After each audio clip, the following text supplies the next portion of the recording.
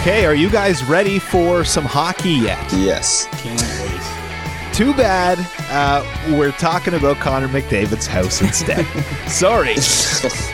That's the part of the offseason we're in. I don't really want to contribute to this discourse. I'll be perfectly honest with you.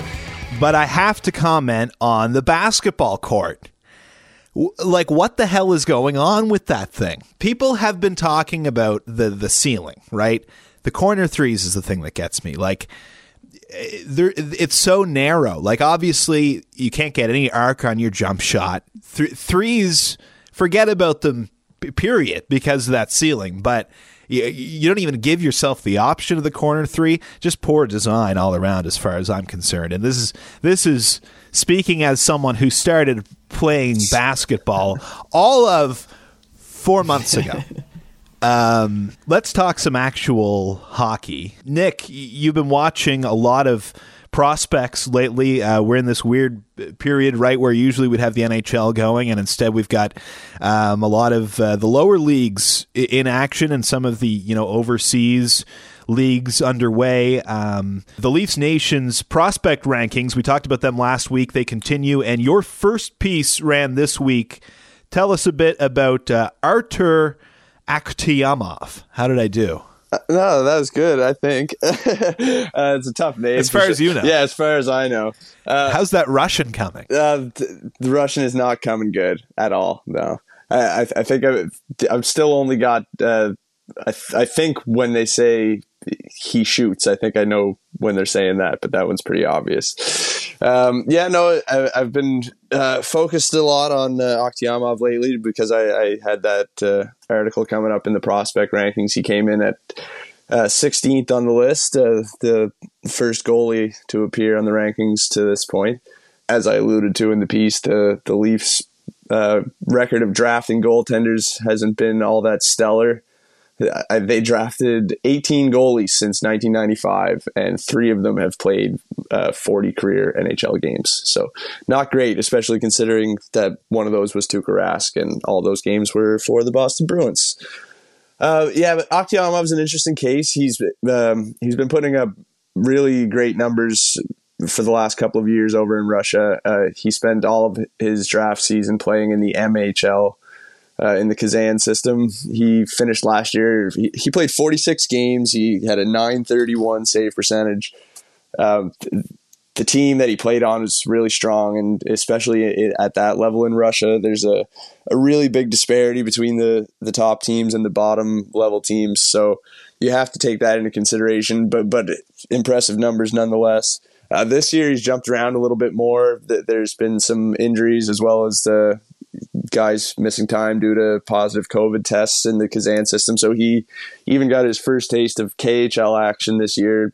He was still only 18 years old at the time. He's since turned 19, but just for him to be able to play at that level and keep his head above water, I think is a feat in itself. And he's since been returned down to the VHL, where he's continued to just put up sparkling numbers through 8 games. He's got a goals against of 1.58 and a save percentage of .935. It looks as though he's going to be the backup goaltender to Yaroslav Askarov for Russia at the upcoming World Juniors. I don't think that we should expect to see him play very much unless there's an injury or something like that to Askarov, but he's still a very exciting goaltending prospect. The fact that he is part of the Russian national development system says a lot about how highly they think of him over there as well.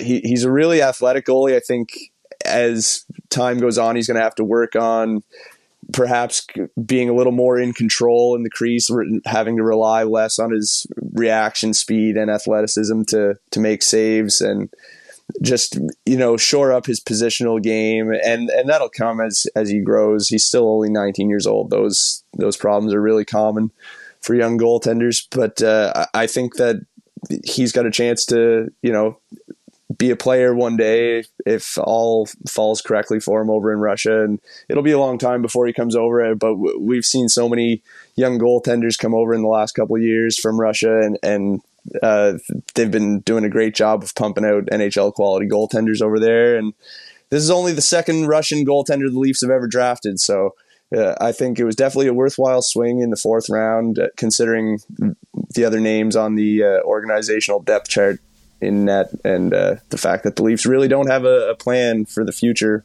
Never mind just after next year, but beyond. He just really endeared himself to me and earned a lot of stock when he blockered a guy within hours of being drafted. Yeah, that clip really took off after that was posted. Did that happen after, or was that like a clip from the No, previous that was a clip from last year, but I just threw it out there after the Leafs picked him. I liked the headcanon that I had going where he just I don't know, just got so full of piss and vinegar after being drafted that he just decided to go on a mission for flesh. No, he's certainly full of piss and vinegar. You don't have to watch very much of him to notice that. He's got some onions on him, so to speak. You can even tell the way he handles the puck and stuff. He's not scared to try and make a move to elude an oncoming forechecker to make a play to one of his teammates too. He's a confident guy. There's no shortage of confidence. I love that. I love when a goalie's half just on tilt at all times and could just skate out of the crease and block or somebody. It makes for we haven't had many goalies like that in a long time. Eddie Belfour is probably the last one. Yeah. Well, Ray Emery, I guess, but that's different. He's a heavyweight. Nick, you also had a bunch of clips from Mikhail Abramov this week. The queue has been a mess. Victoriaville, which is his team, they are one of a number that just got back to action in kind of a mini bubble in Quebec, and they had more than a month off, but they're back at it, and it looks like he hasn't missed a beat. No, he definitely hasn't missed a beat despite going over a month between games. I think his last game prior to entering the bubble on November 17th, I think it was. Before that, they hadn't played since October 10th, so definitely a long time between games. There's kind of like a Major League Baseball situation going on there where some of the Maritime teams were up around 12, 13 games, and these other Quebec squads had still 3 and 4 games played. But yeah, Abramov doesn't look like he missed a beat. I watched his game last night against Shawinigan. He got on the scoreboard early, a really nice primary assist a couple of minutes into the game, and he had another one later where it just stemmed from a really smart positioning in the offensive zone to be there and recover or cover for the defenseman on the breakout and steal the puck back, and took it back into the offensive zone with a nice entry and skated around, fired it on net, and the rebound went in. So he's up to 13 points in just 8 games now. He's another guy that looks like he's going to be heading over to join the Russian team for their World Junior Camp. Looking forward to seeing him there, especially because he's the kind of player that strikes me as one of those guys who he's kind of held back by the level that he's at. One of those guys who thinks the game at a really high level and might benefit more so than others from playing with more refined players, guys who can take advantage of his vision and the things he's trying to do with the puck on his stick. So I think it's going to be really interesting to see him with the Russian squad and some more talented players who can maybe take advantage of the things that he's able to do. All right, let's get into a few questions. We have a bit of a mailbag set for this week. Got a few questions, and we'll dive into them, most of them coming to us here from Twitter once again this week. First one from @FrizzBob1. What are you most looking forward to in the upcoming season? And goes on to kind of make a note about Lehtinen winning Rookie of the Year. But we did get some Lehtinen news this week that we wanted to touch on too, because it looks like he's headed to Toronto after his loan was terminated. Right? Yeah, I actually watched that interview that he did with Christian Shilton and Mark Masters, I think like 2 weeks ago, and which was a pretty painful interview to watch. It was just awkward.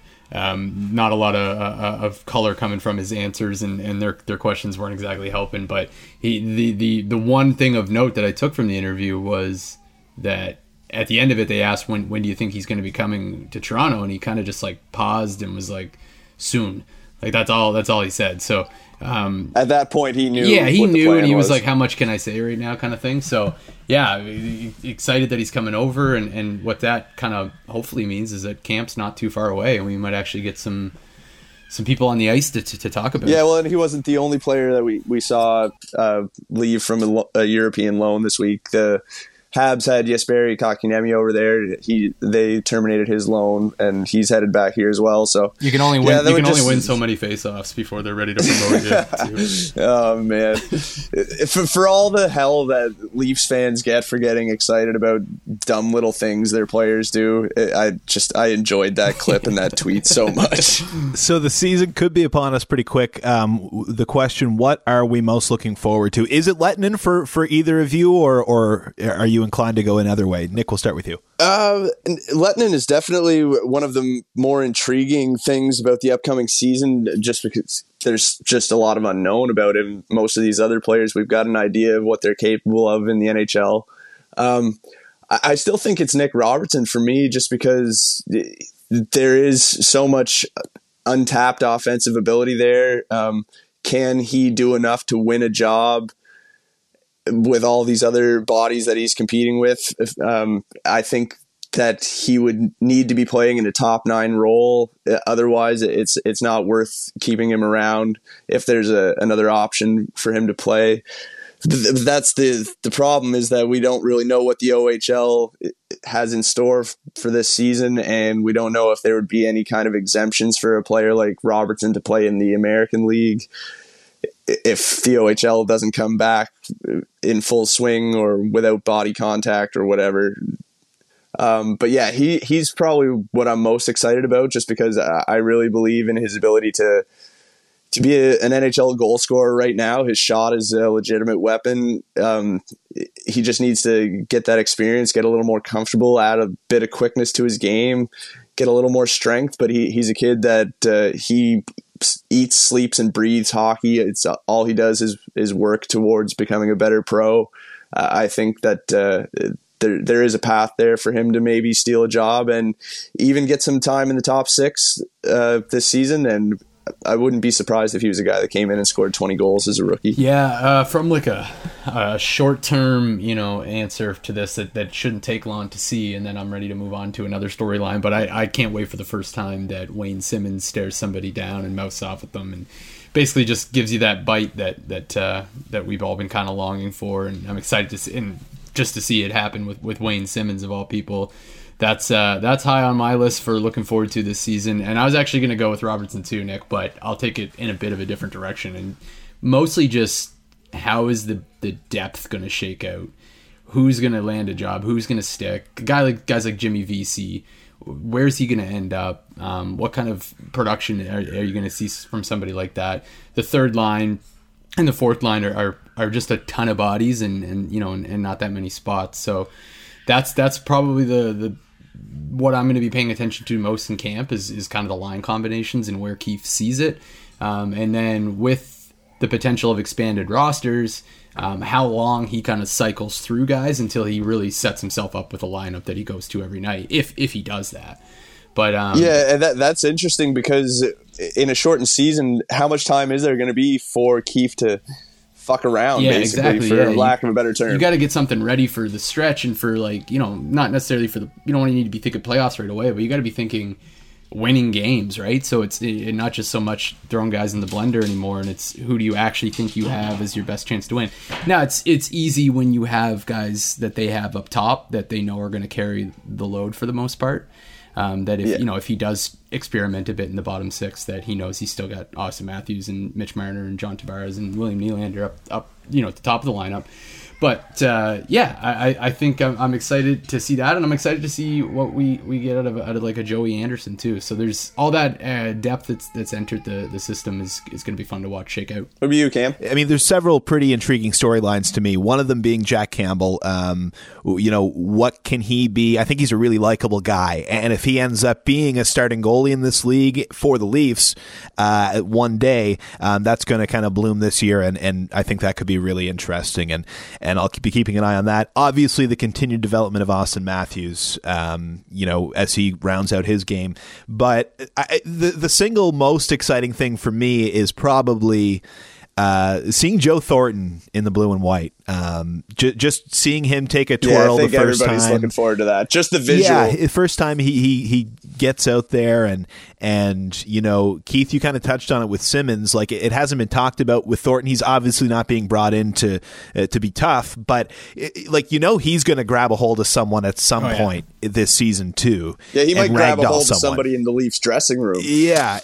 It's going to be good, and I'm excited to kind of see what kind of game he can bring. Like, can he contribute, above and beyond just kind of being a cool, nostalgic, hey, it's Joe Thornton in a Leaf sweater kind of presence, right? Because we know it's going to be cool to see him, but can he contribute? And that's going to be really fun storyline to watch, at his age. So, the great question there. Super interesting that none of us mentioned the completely revamped defensive core. Yeah, something that we're obviously that's exciting too, right? Yeah, definitely. I feel like at this point, it's like, just get the job done and don't let us down.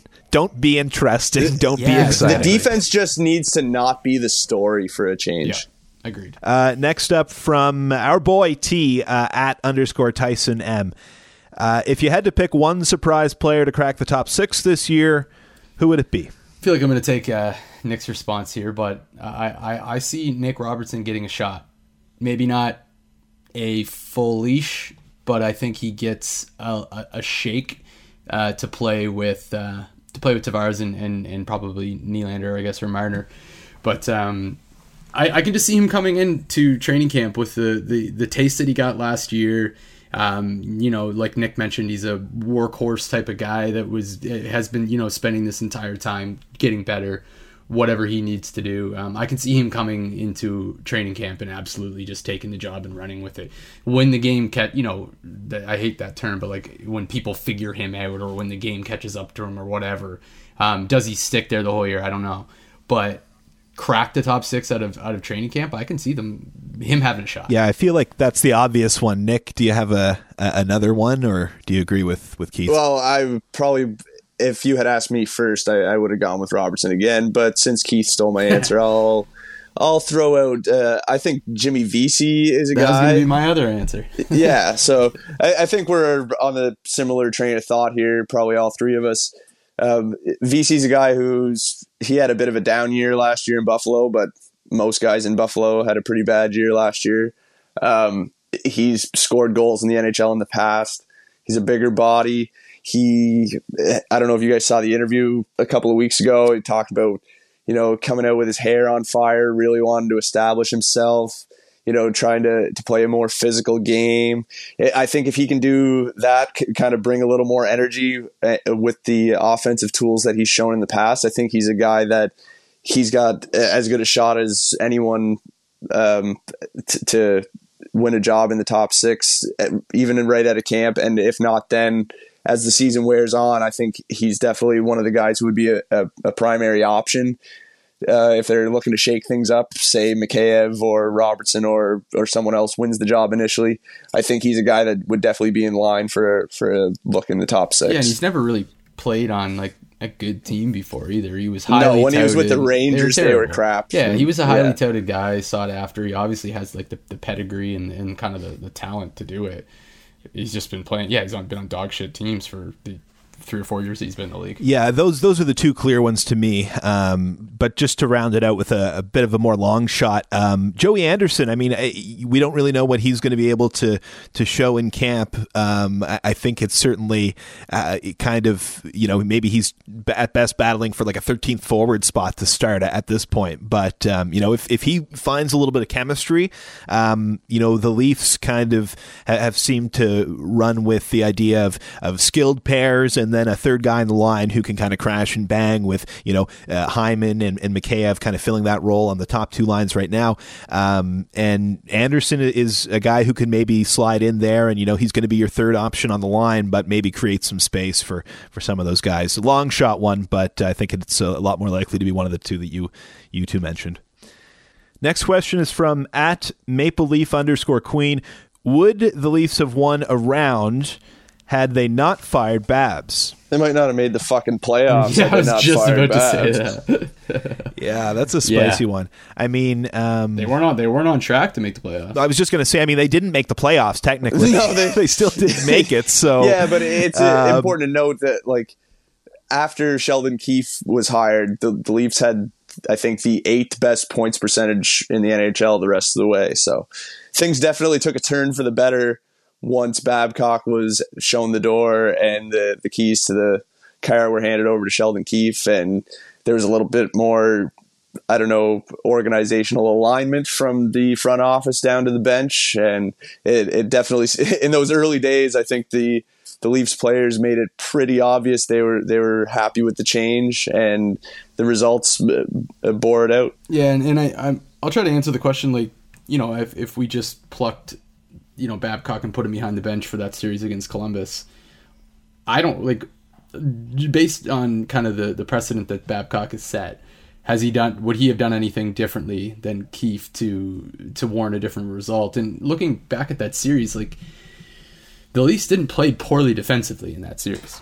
They didn't give up a ton of scoring chances. They ran into a ridiculously hot goaltender, and they, you know, got PDO'd to death. It wasn't like they were this, like, you know, the Sheldon Keefe freewheeling, you know, all offense, don't care about your own end kind of play that led to them losing, that maybe Babcock could have cleaned up. Like, I don't think there's a storyline that would have. No, and so much of that stuff seems silly to me, because what was the first thing that happened when Sheldon Keefe came on board? He joined the team in Arizona that day. They had a late afternoon practice, and he's out there trying to implement new defensive zone coverages. The first thing that he was doing with his first day on the ice with the team. Because he actually he looked at who was on the team and the type of player he had and the type of, like the way they played, and then tried to build a system around that instead of taking a system that's worked in the past and jamming it down onto players that don't play that way, which is what we saw for however many years from Babs. Yeah, I just don't see anything he does to improve the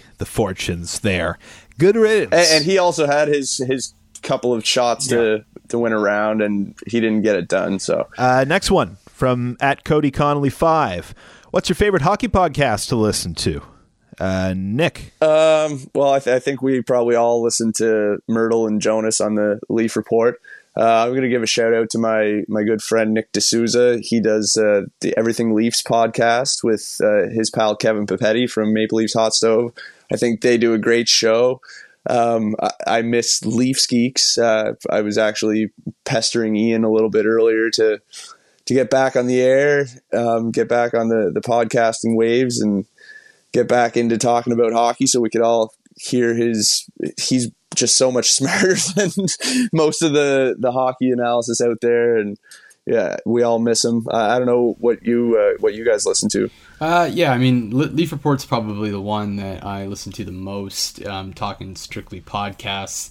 I do a lot of like the podcasted sports radio, like Leafs Hour and Overdrive and stuff like that. Overdrive, kind of one that I will just throw on while I'm working and get a laugh out of those characters and kind of do that. I don't have like a ton of time, I find, since having a 2-year-old running around the house, to devote to listen to podcasts all the time like I used to. But yeah, I hear you there, pal. Exactly, right. You get it.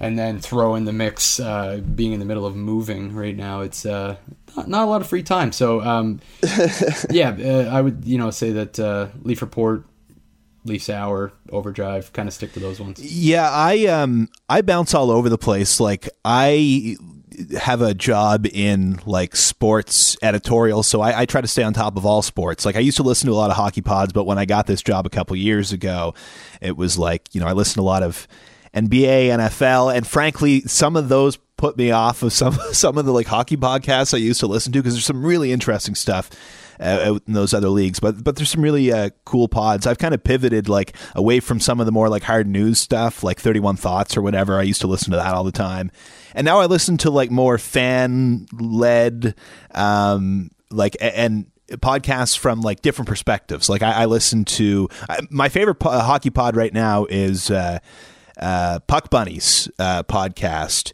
And another one that I just started listening to recently, which is pretty good as well, is Broadscast, and both of those are hosted by all women. And Broadscast is Vancouver fans, and it's good because prior to listening to it, I just basically thought every Canucks fan I ever ran into in the wild was like a conspiracy theory lunatic.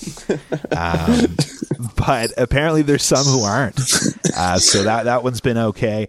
But yeah, I like to listen to I like to hear different perspectives. Like I used to listen to a lot of harder news stuff, and now I kind of pivoted on that. So really open to any suggestions always on Hockey Pods. Next up from at JJ Burnett 327, what are each of your top 3 favorite current NHL jerseys? I don't know if I can come up with 3, but Keith, do you want to start us? I got not the reverse retro, although it's good, but the normal white for the Minnesota Wild. I'm a big fan of that one. Something about the combination of the colors and the layout of the jersey, I like it a lot. I mean, the blue Leafs will always be a big one for me. I don't know. I'm trying to think of a third one that I can say I really like. I'll go with the red and yellow kind of vintagey Calgary Flames jerseys. Those ones always look good. I love that. It just reminds me of being pissed off after a Leafs loss and watching them on Hockey Night in Canada. Yeah, I mean, for me, obviously the Leafs, I love any Leafs blue uniform, basically. Take your pick. I love them all.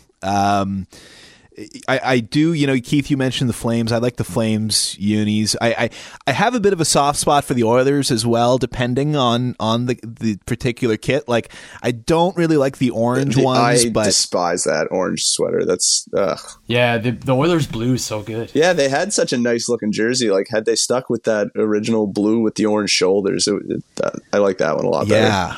I like that. That's the Cape Breton Oilers connection, right? That's I'm drawn to that a little bit.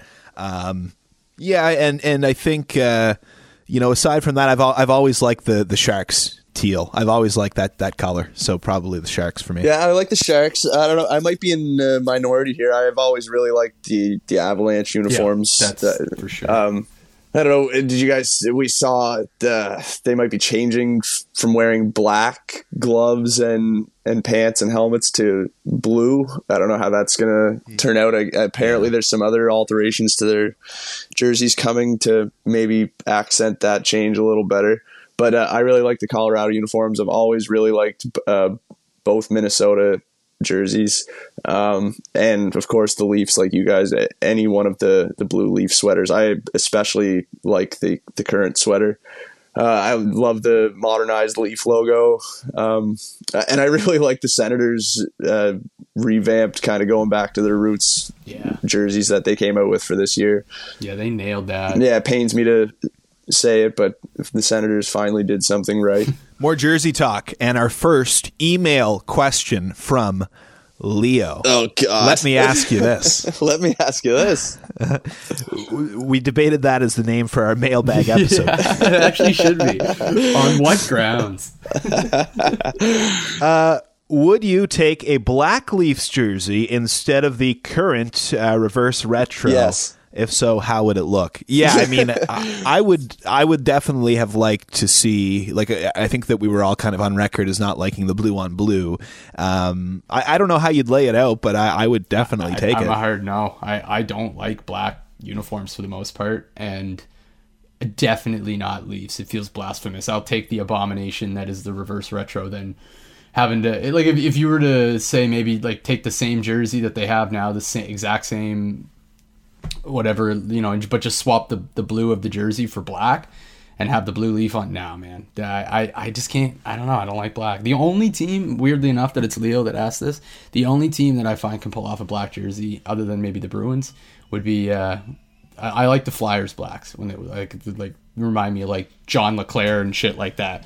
But I don't know, just never been a fan of them. I'd rather color. Yeah, I've always kind of liked black jerseys and kind of longed for.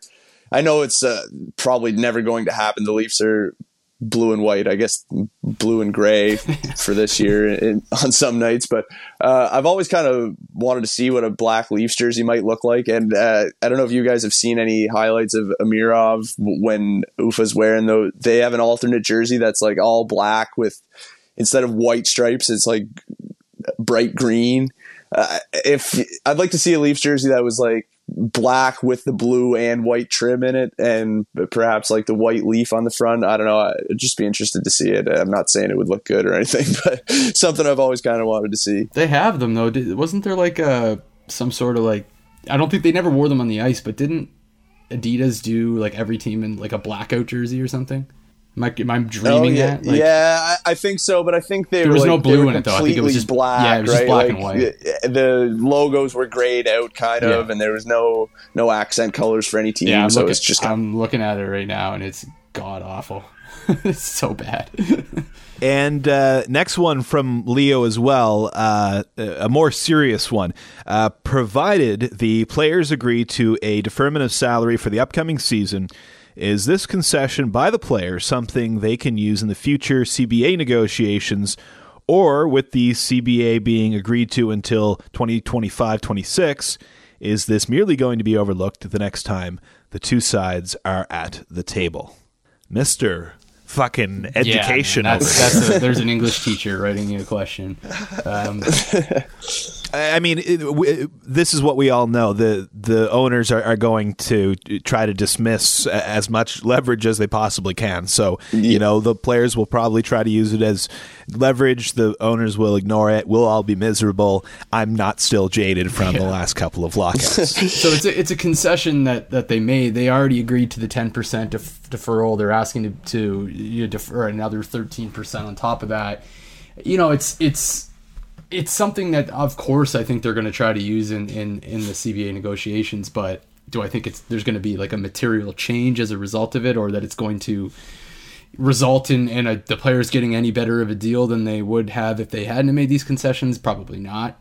I don't know. I don't like you said, Cam, I don't have a ton of faith in the CBA process. I don't really know how or if it will be something that they can use as a negotiating tool, just because both sides are of the understanding that they're going to be taking a hit in this time to get the league back up and running. Like, the players are making a concession of deferring salary, and the owners are asking them to defer an additional 13% on top of that.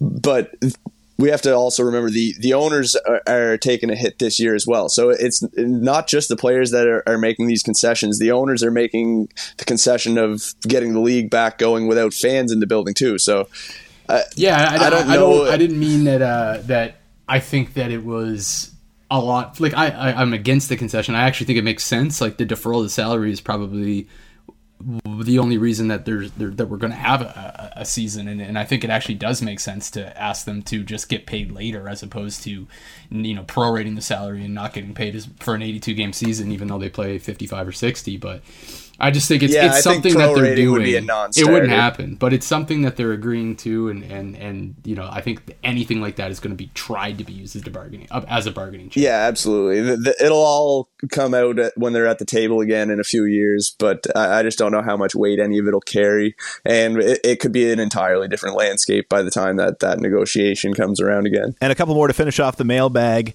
both from @BrianCRD, both music related. The Leafs goal song, yay, nay, or indifferent. Big yay for me. I fucking love Hall & Oates. Yeah, me too.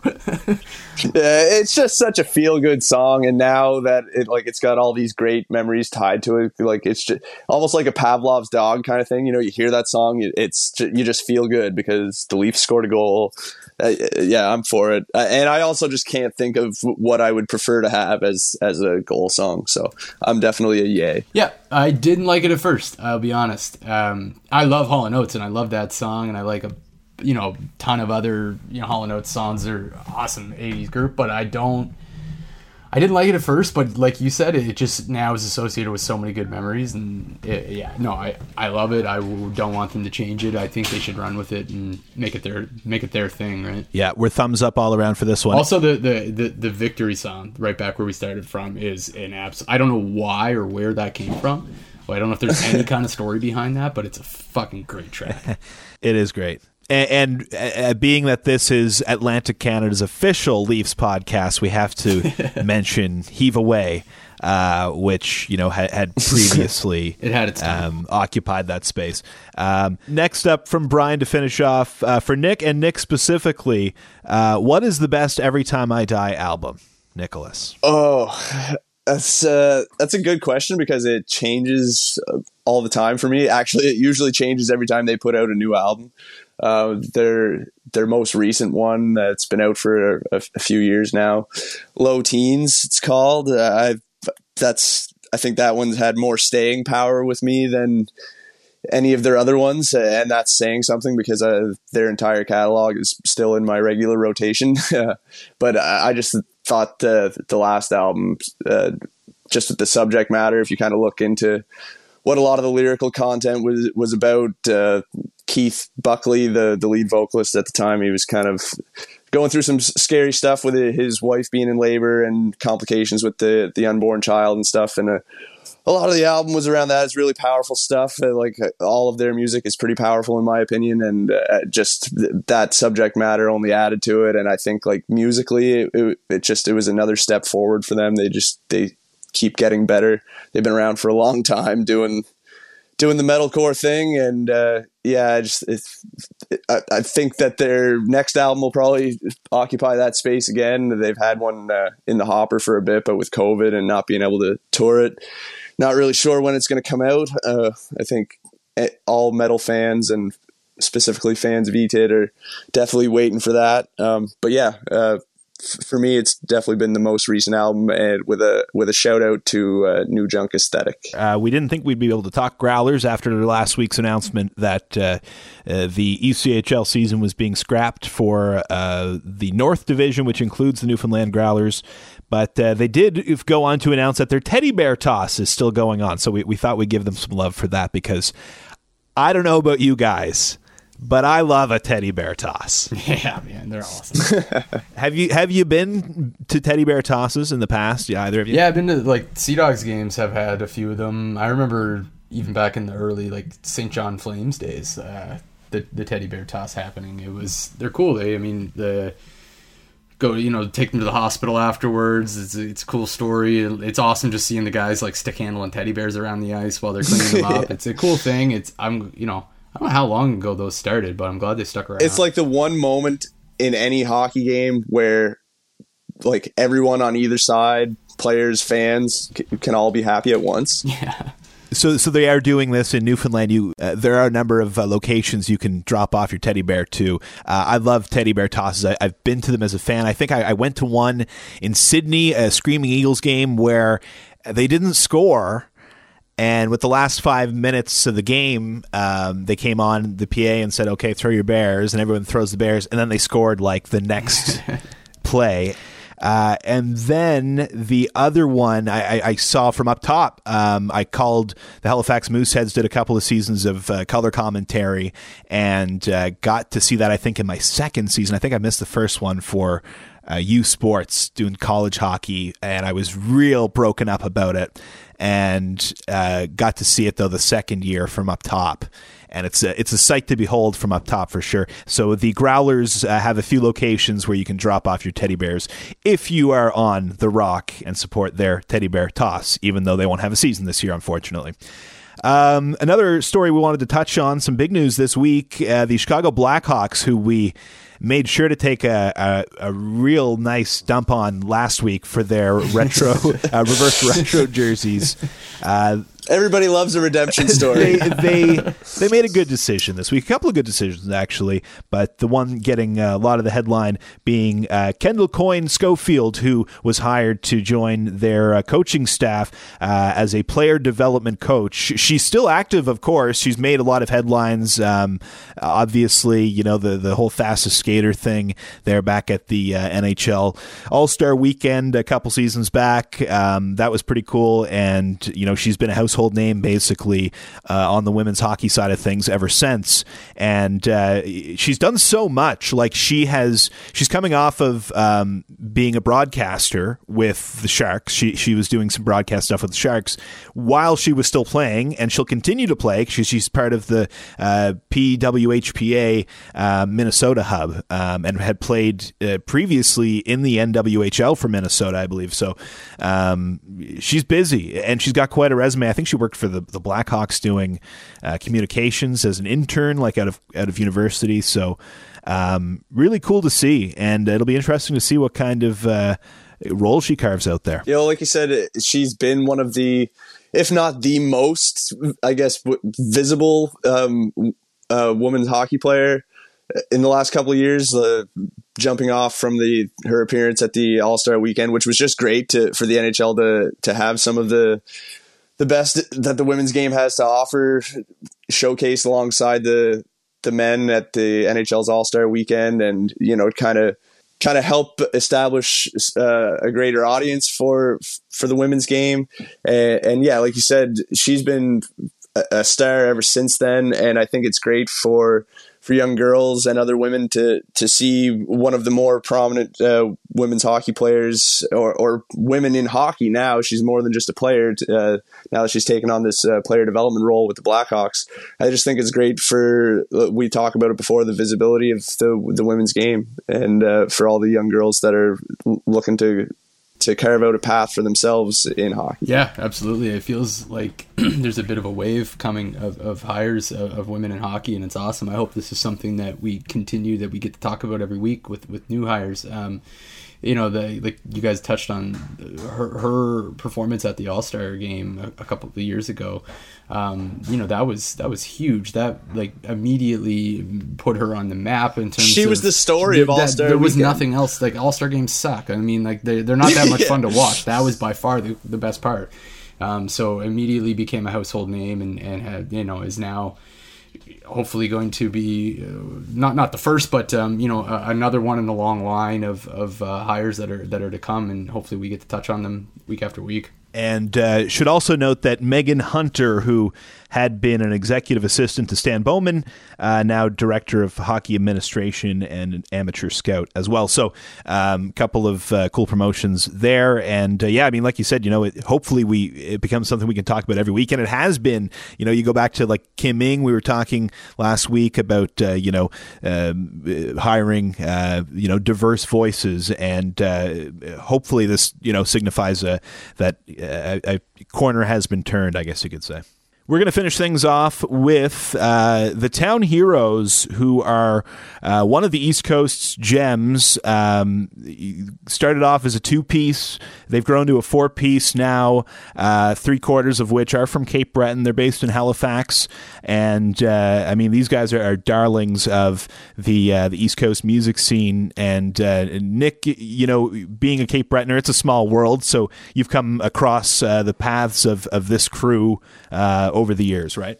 Yeah, actually, the first time I met Bruce, who plays drums in the band, was a few years ago. I was still trying to do a little bit of the music thing myself, and there were some charity games that were taking place here. It was a team of some East Coast musicians who suited up to play some games against some of the women's college teams around here and raise a little bit of money.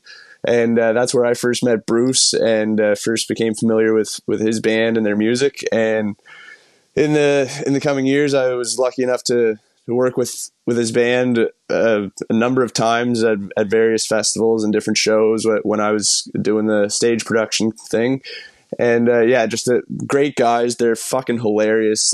They're great musicians. Their music is awesome, but their social media stuff is just as good, if not better. Like you said, true gems of the East Coast. They've got so many accolades and awards over the years here on the East Coast, and really proud to call them our own. Yeah, one of the few East Coast bands that I've actually not had the pleasure of meeting, which is strange considering I played with so many or just run into at festivals and things like that. But clearly their reputation precedes them.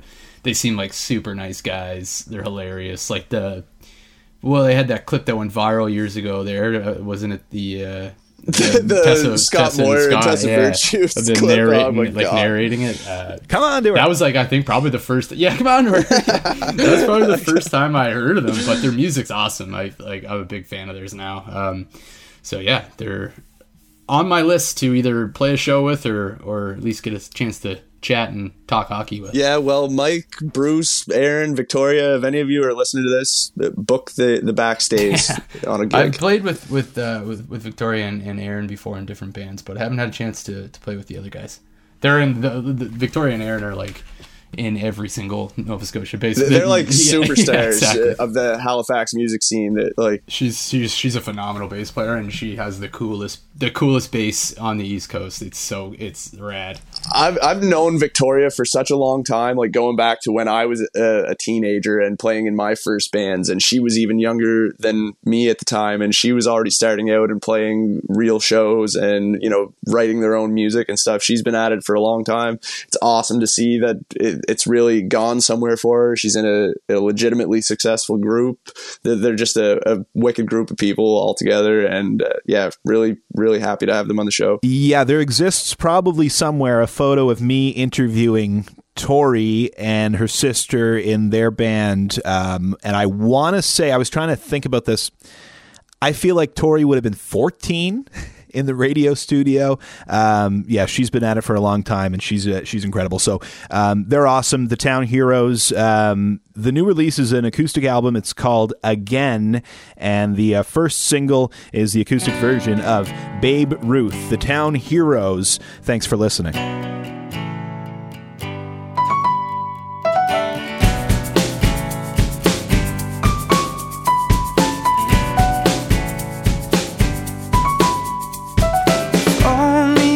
To the pier, tell what you want me to hear. I can make everything good. Promise to do what I should.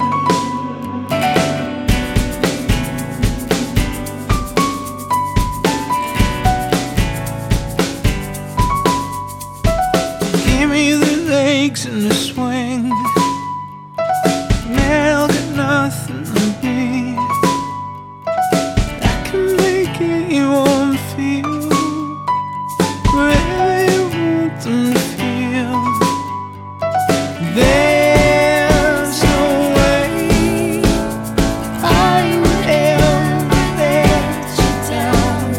Hang right on, don't let go, I got you now. Feel the American dream, drip all its guts and steam. Moving legs in the fall, their names on the wall. There's no way I would ever let you down. Hang right on, don't let go, I got you now. Here, I got you right now. Here, I got you right now. Here, I got you right now. Here, I got you right now.